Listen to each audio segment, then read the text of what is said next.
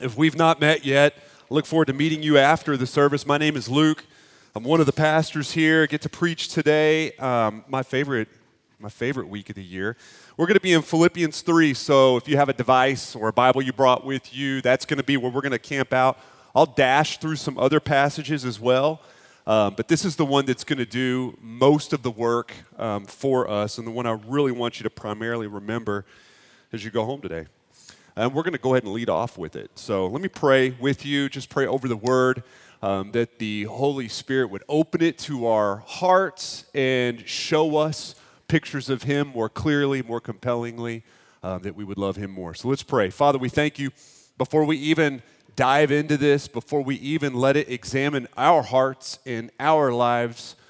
We pray that your Holy Spirit would do a mighty work, because we all walked in here with distractions. We walked in here with random thoughts, with some of us with very little sleep. Some of us don't feel great. Some of us are sad or angry. And Lord, we just ask for your Holy Spirit to cut through all of that we could worship you through receiving the word of God. Lord, we love you. We celebrate you. And it's in your name that we pray. Amen. Philippians 3, verse 12. We're going to read just through verse 15.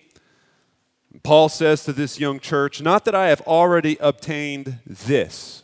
What does he mean by this? If you were to go backwards one verse, he means the resurrection from the dead. Okay? "Not that I have already obtained this or am already perfect, but I press on to make it my own, because Christ Jesus has made me his own. Brothers, I do not consider that I have made it my own, but one thing I do, forgetting what lies behind and straining forward to what lies ahead, I press on toward the goal for the prize of the upward call of God in Christ Jesus. Let those of us who are mature think this way. And if in anything you think otherwise, God will reveal that also to you." Listen, if this is your first December here at Legacy Church, you need to know this is my favorite week of the year. I love Easter quite a bit. I'm supposed to because I'm a pastor. I loved last week quite a bit. I felt like that was a special week for us as a church, but nothing gets me excited as much as seeing the odometer roll over from one year to the next. It just makes me want to run through a wall. I love it. I can be fairly obnoxious about this week. I could be very annoying. I've already picked on a bunch of you by asking you what your resolutions are. I am that guy. Don't take it personally if I've asked you that. Feel free to lie to me too, by the way, because I know how annoying it can be. I just can't help it. I've practiced resolutions and New Year's resolutions for about 10 years now. I've read books on it, multiple books. You didn't even know that there were books on that, did you?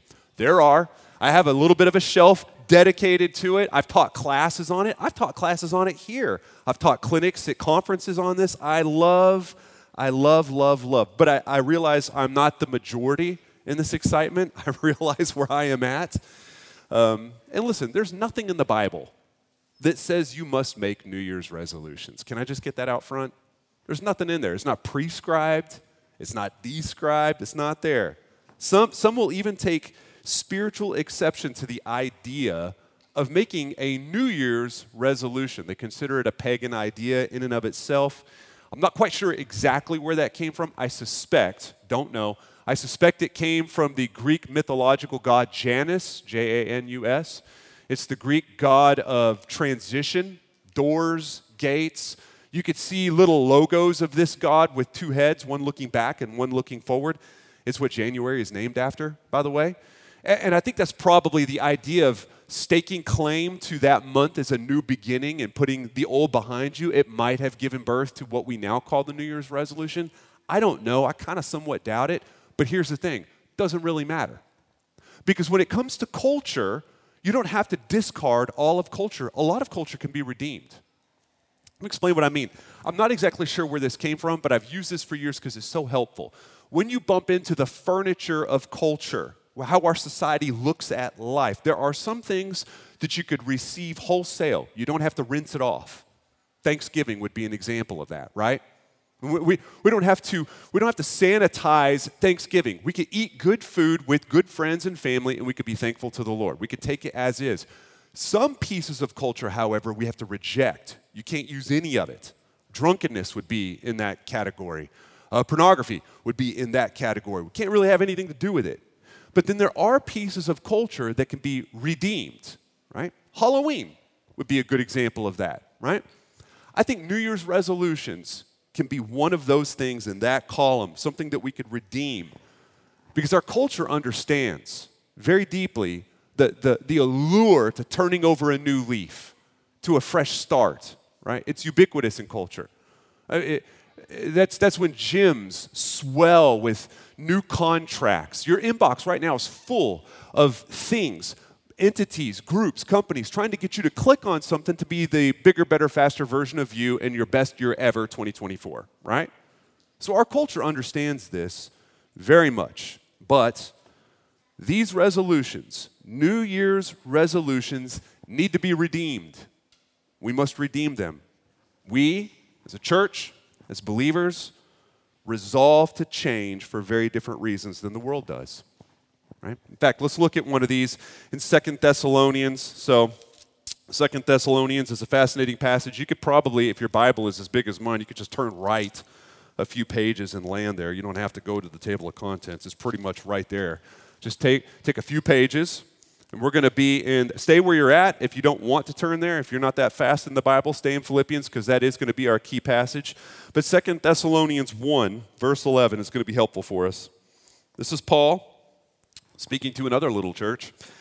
He says, "To this end, we always pray for you, that our God may make you worthy of his calling, and may fulfill every resolve for good and every work of faith by his power, so that the name of our Lord Jesus may be glorified in you and you in him, according to the grace of our God and the Lord Jesus Christ." Paul's praying.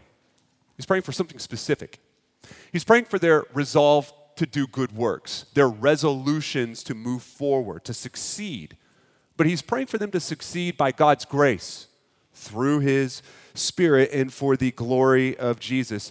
This, by the way, is where we start to see how we could redeem this from culture. I'm going to be praying this for you this year as well, by the way, right?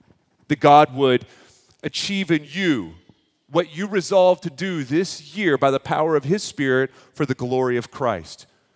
You see, that's one way we redeem this, is we grow by God's Spirit, right? We grow by his Spirit. There are many things you can do, you could change about your life without the Holy Spirit, right? People do it all the time. They quit smoking, they learn Spanish, whatever it is, you fill in the blank. Listen, there are some things you're never going to be able to flip over without the Holy Spirit. It's just not going to happen, right? Now, God gives this Holy Spirit as a grace to us, favor given to us totally despite us. And why? Why would we change by the Spirit according to his grace? To glorify Christ, to lift Christ. That's one way in which we redeem our resolutions. Another one is that our resolutions are always subservient to the gospel. This is important for some of you, maybe some of what you need to remember most as you leave. Here's the gospel for you as it pertains to New Year's resolutions. You're free to fail, totally free. You're free to have the same boring list of resolutions you had last year and the year before. You know what I'm talking about, right?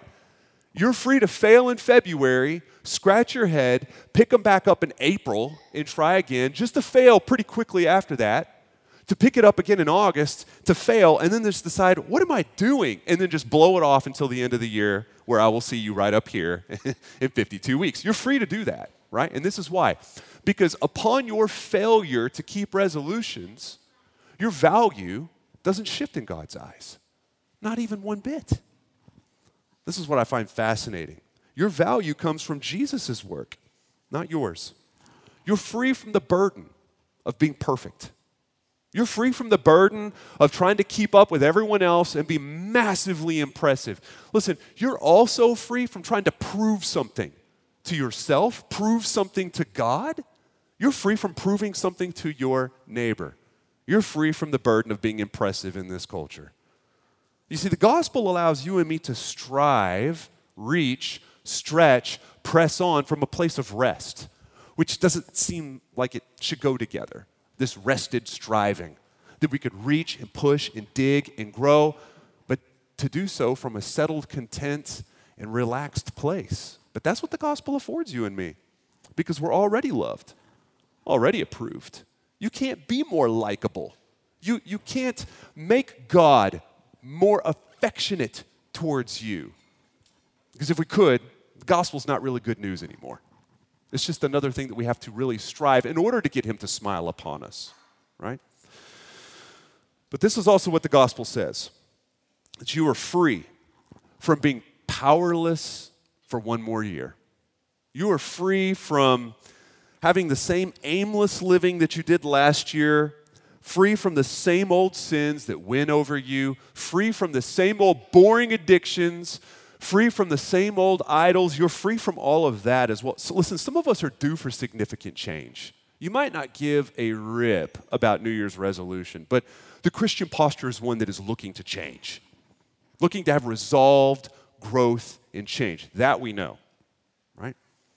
But our resolved change strategies, they cannot look like the world's.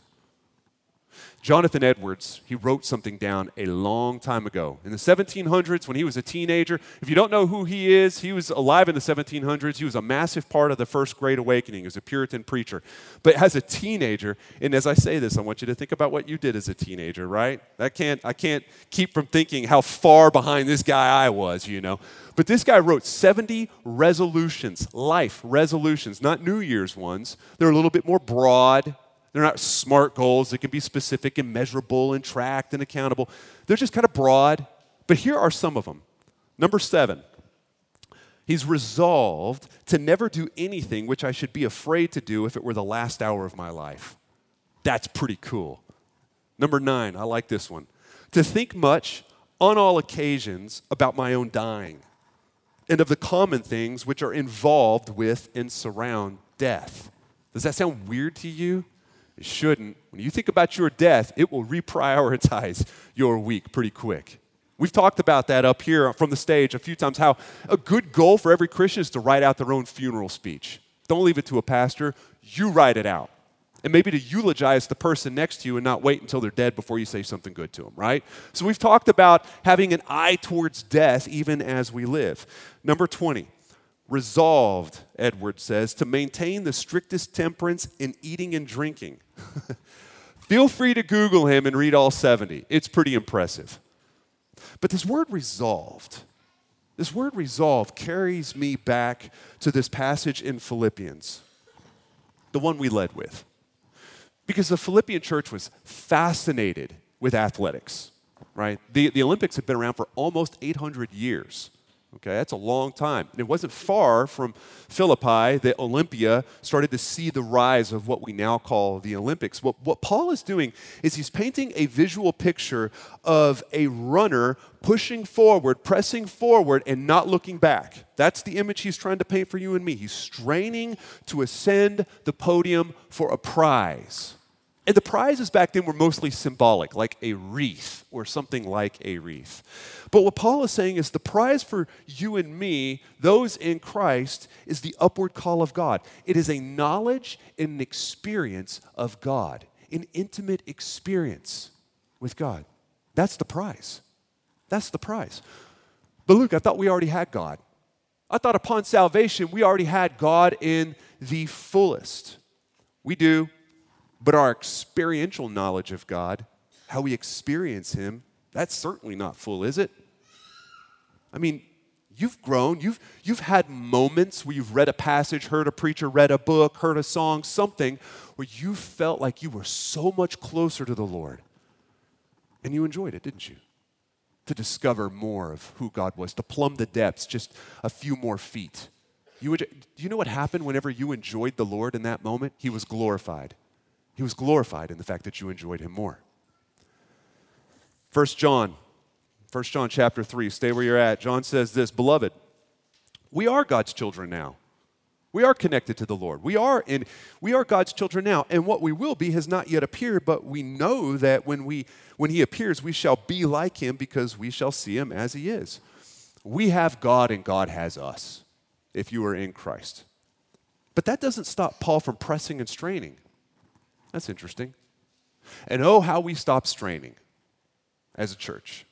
At some point, all of us after Christ will find a season of sleepwalking, aimless living, purposeless, fruitless living. I meet far too many Christians who have no resolve to experience more of God, not interested, not looking to discover God any more than what they already know. They put minimal effort into overcoming sin, minimal. They refuse to stretch. It's aimless. It's an aimless life. Listen, I've been to hundreds of races, foot races mostly, both as a coach and as an athlete. And my favorite part is not who wins, it's not who loses, it's not any of that. It's the strain. I love seeing the exhausted strain. There's just something about it. I think it's inspiring probably, but I love seeing the breathing that has met its limit, the veins that are popping. I love seeing how the muscles are so taut, so under pressure that it looks like they just can't go anymore. I love seeing just the focus in the athlete. I love seeing the collapse at the end. There's something about, I can't get enough of that. This is the picture he's painting for you and for me. The total aim, the total focus. This is what he says to another young church in Corinth in 1 Corinthians 9. Stay where you're at. He says, every athlete exercises self-control in all things. They do it to receive a perishable wreath, but we an imperishable. So I don't run aimlessly. I do not box as one beating the air. He's formatted in his training, his resolve. He's got order. He's focused on it.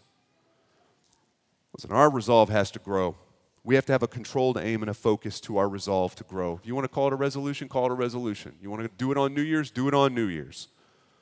And we do these things, we resolve to change, not so that we win affection from the Lord, but because we already have. We already have. Jesus has handed his kids the trophy. Therefore, friend, you are free from apathy, free from being aimless, free from having one more year where you don't bear any fruit at all. And listen, the more you discover God this year, the more you'll enjoy him. And guess what happens when you enjoy the Lord? You'll want to experience and discover more of him. And he'll be glorified in that. And as you see God glorified in your life and how you live it, guess what you'll want to do? You'll want to discover even more. And as you do, and as you look for pearls, as you look for gold, as you look for the treasures of who God is, and you want to see him as clearly as possible, and you're straining and he's glorified. And you'll enjoy him more. And it goes on and on and on. But I'm going to get back to the original question. Do we really need to make resolutions? Do we really need to make a resolved change? Do we need to formalize it in any way? Right? This is what David Powlison says on it. He's got a word on the subject. I like what he says. He says, when you resolve to do something, it means you formally express what you believe, will, or intend. It is a stand you take, a direction you choose. After a thought and decision, you commit yourself to take steps along a trajectory which changes the destination of your life. Put that way, the entire Christian life might be conceived as a lifelong determination to make and walk out the new creation everyday resolutions. Man, there's some powerful words and phrases in just that short little bit. Resolutions provoke thought, formal expression, life-changing destination, commitment. I think it's important to know what you want to be. I think it's important to know where you are. I think it's important to have format to it, to have formal, dedicated, expressed will and intent. I told this years ago, but on running trails that I'm unfamiliar with, so we're talking in the woods, not on the roads, oftentimes I will come across a map of that area. And it's got that treasured red dot on it, like an outlet mall would or an amusement park, but just to let you know where you're at in the trail system. And most of the time, I feel like I can intuit where I'm at. And I'm always a little surprised that I'm not where I thought I was. I'm always looking at the map, and I think to myself, I'm really happy I looked at this map because I thought I was over here.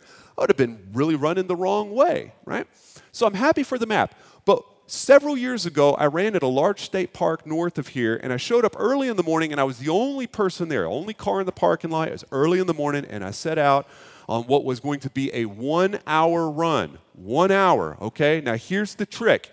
They took all the signs down. That sign with the red dot, gone. I don't know why. Maybe they're working on it. Who cares?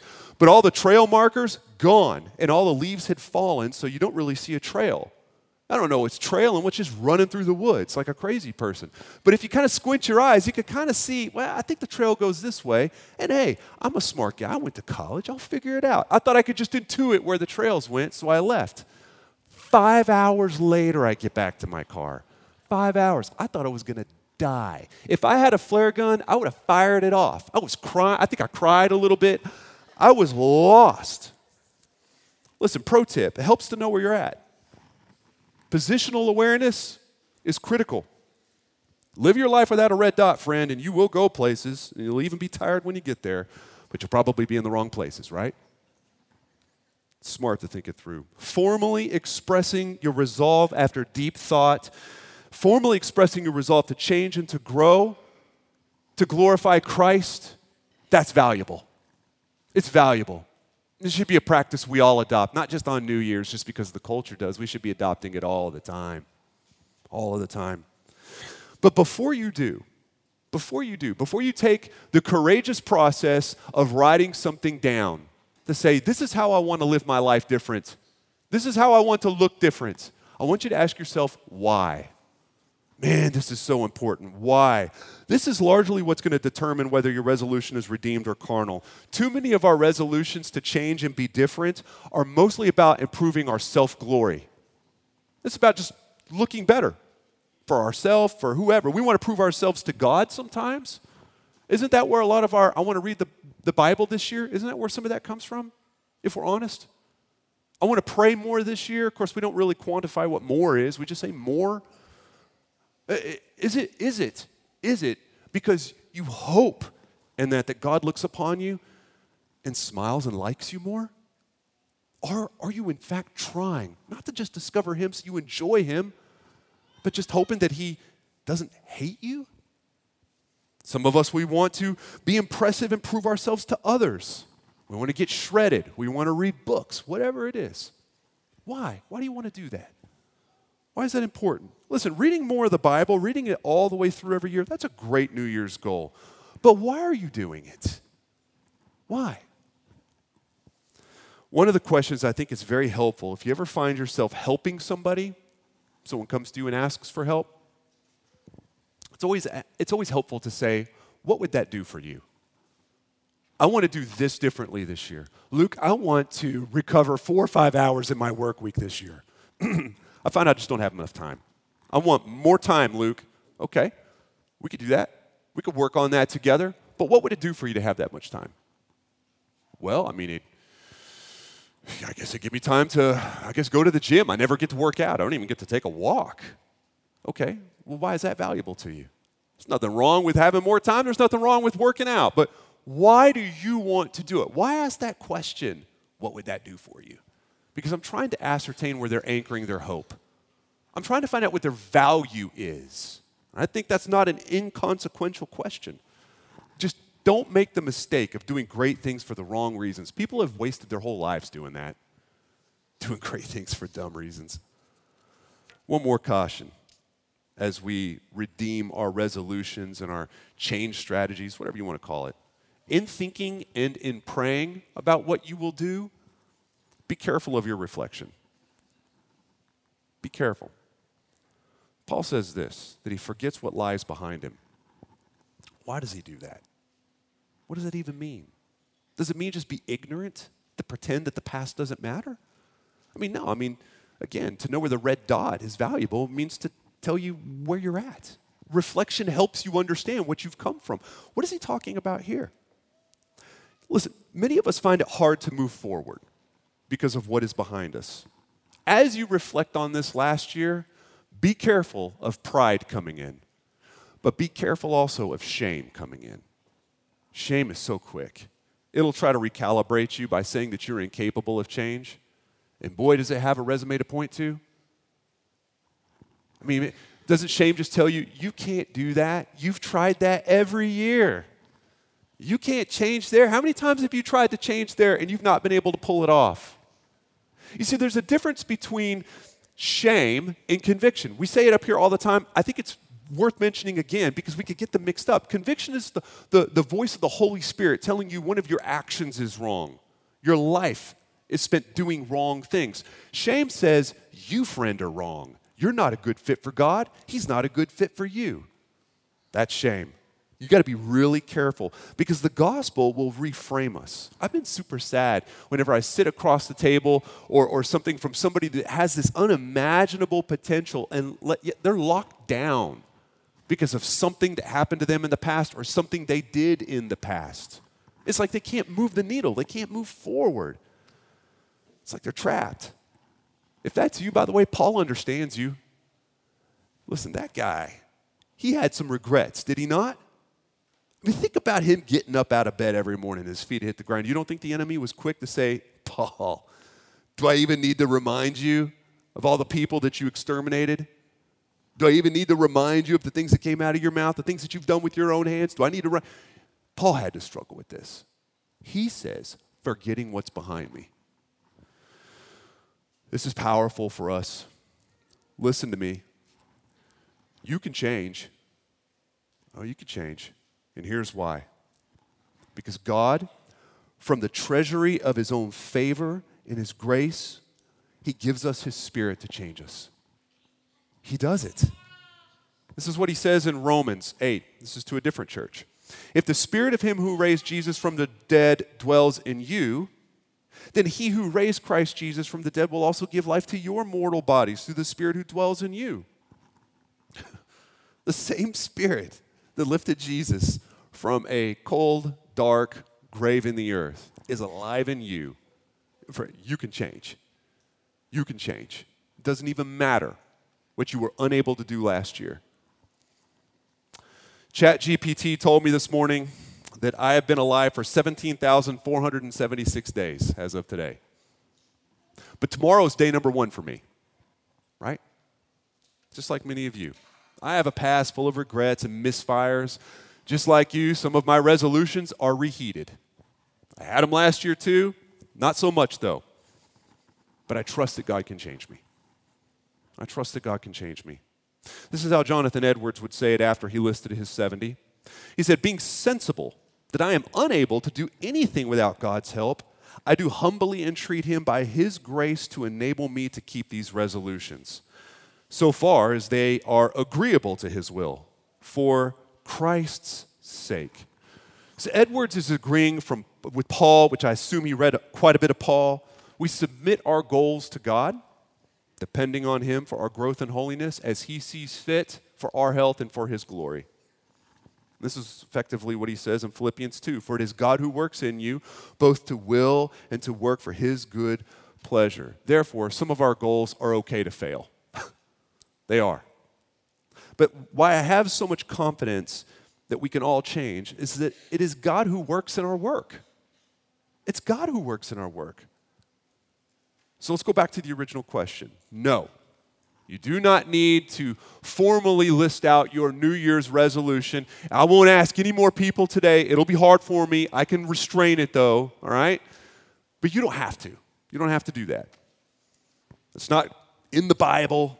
No shame. But can I ask you this? What does your current plan to change look like? What does it look like? You know, as a pastor, when people look to join churches or try to explore what a church is like, one of the questions I'll get, I don't get it often, but I get it enough occasionally. Luke, what does the discipleship process look like here? What is Legacy's discipleship process? And I know what they're asking. If someone asks me that, they've been around the church world a little bit, right? But in our early years, I remember getting caught on my heel and asking the guy, well, first, you tell me what your discipleship process is. What are you doing to grow? Because if you're not aggressive about changing your life, there's no lever I can pull. There's no book I can shove in front of you that's magical. What are you already doing to grow? Truth be told, I think many of us have no plan. Really no plan to change. Really no hope that 2024 is going to look any different than 2023. Let me ask you some questions as you think about what you want this next year to look like. What sin is hard for you right now? It just keeps kicking you around.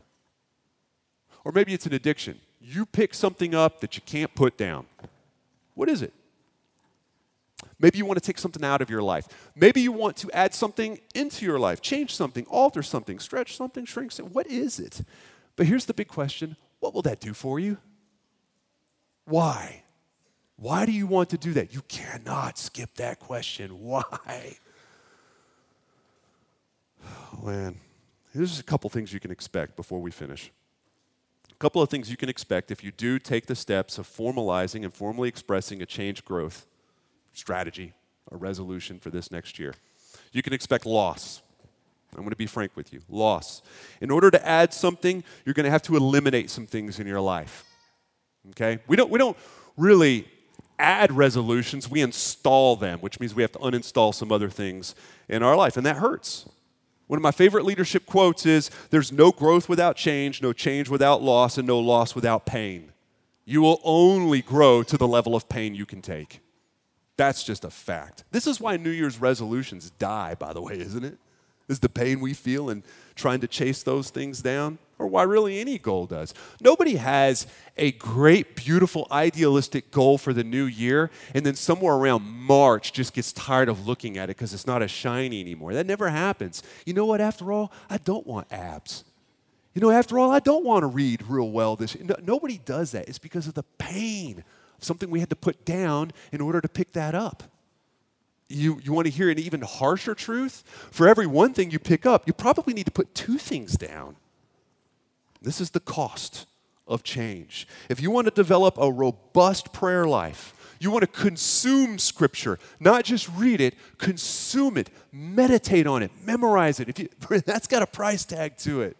There are some things that you're going to have to let go of in order to pick that up. There is no growth without that pain.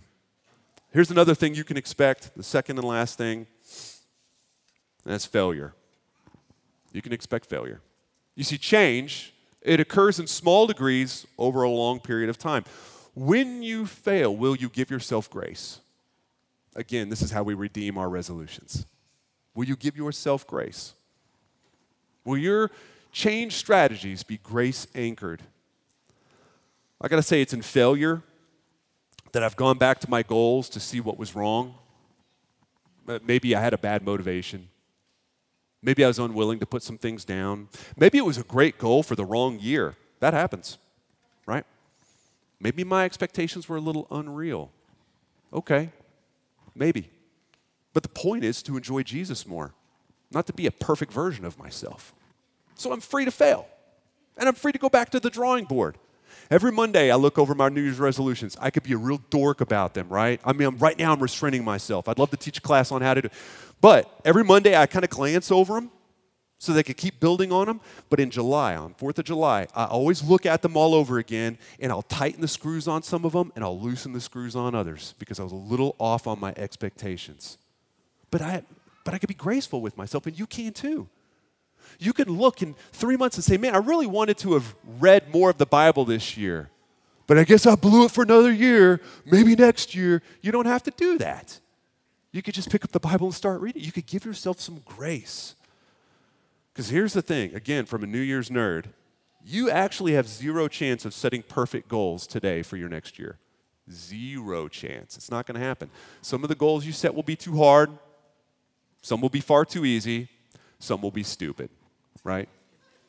And you'll be like, why did I even put that down? I had no chance of knocking that out of the park. You're free to build your goals. You're free to rebuild them. Because God cannot like you, love you, approve you, and accept you any more as a success than as a failure. So we can restfully strive. With a rested heart, we could stretch, reach, we can get it done from a rested place. Beautiful passage in Titus 2, which is Paul speaking again. He says, Jesus who gave himself for us to redeem us from all lawlessness and to purify for himself a people for his own possession who are what? Who are zealous for good works. There's nothing aimless about that. A zealousness to do good works is quite literally the opposite of being aimless. Jesus was zealous for good work on the cross so that you and I are free to be zealous in this world without the threat of punishment coming down on us, due us. We're free because God is merciful. His good work has been credited to your accounts, and all of your broken goals and broken vows have been credited to Him. This is important for us. We're about to take communion here in a moment and close. And what this is, I say it all the time, this is a monument for us. A symbol, yeah, but it's a monument that we look at, and it shows us the price of the resolve of Jesus. It's one thing to say He was zealous for us. It's another thing to see it symbolized in a broken body and spilt blood. That shows us how zealous He was. That shows us how much He did not beat the air. This shows us how much He pressed and strained, knowing that we couldn't. Knowing that we couldn't be perfect. Knowing that we could never improve that much. This bread shows us a body crushed under the weight of broken goals, broken vows, misfired intentions. We have juice that's symbolic of the wine that covers all of our broken promises and vows, all of the resolutions that we kind of set and we kind of knew at the time we weren't going to follow through with it. It's a monument of the cost for our prize for the upward call in Jesus. So we're going to take this together in a moment. But listen, if you're here or you're watching right now, you wouldn't even call yourself a Christian. Or maybe you're not sure, but you're kind of semi-sure you're not. Maybe you said something, did something as a kid. You walked forward at a camp, but you've always wondered, but you're pretty sure you're not. Listen, if that's you, let me just say, your straining and striving and fighting has been for the wrong prize and in the wrong direction. You must be exhausted. You've got to be tired. Listen, that straining could be over. It could be over because the Holy Spirit does a real work in us. I mean, you've tried to be good. You've tried to be proper. You've tried to behave, but it fails so fast, right? And this is why, because the change you really crave is supernatural. You could quit smoking. People can do that. You could quit speeding in your car. That's not that difficult. You could maybe stop scrolling on your phone a little. That's doable. But the anxiety you feel, the depression, the insecurity before God, that's what the Holy Spirit does. Some boulders only He can push, right? The change you crave is supernatural. This is what Ezekiel says in Ezekiel 36. He says, God, I will give you a new heart, God says, and a new spirit I will put within you. And I will remove the heart of stone from your flesh and give you a heart of flesh. And I will put my spirit within you and cause you to walk in my statutes and be careful to obey my rules. The life that you're really looking for can only be lived with a real heart that's beating for Christ. A heart that sees the blood on your own hands with remorse and sees the blood on the cross with gigantic wonder that God would do something like that for you. You can't see that with a heart of stone. Only a heart that He has given you through the power of the Holy Spirit. And friend, when you fail, God's grace and mercy does not. That you can take to the bank. Make this your day number one. Make this your day number one.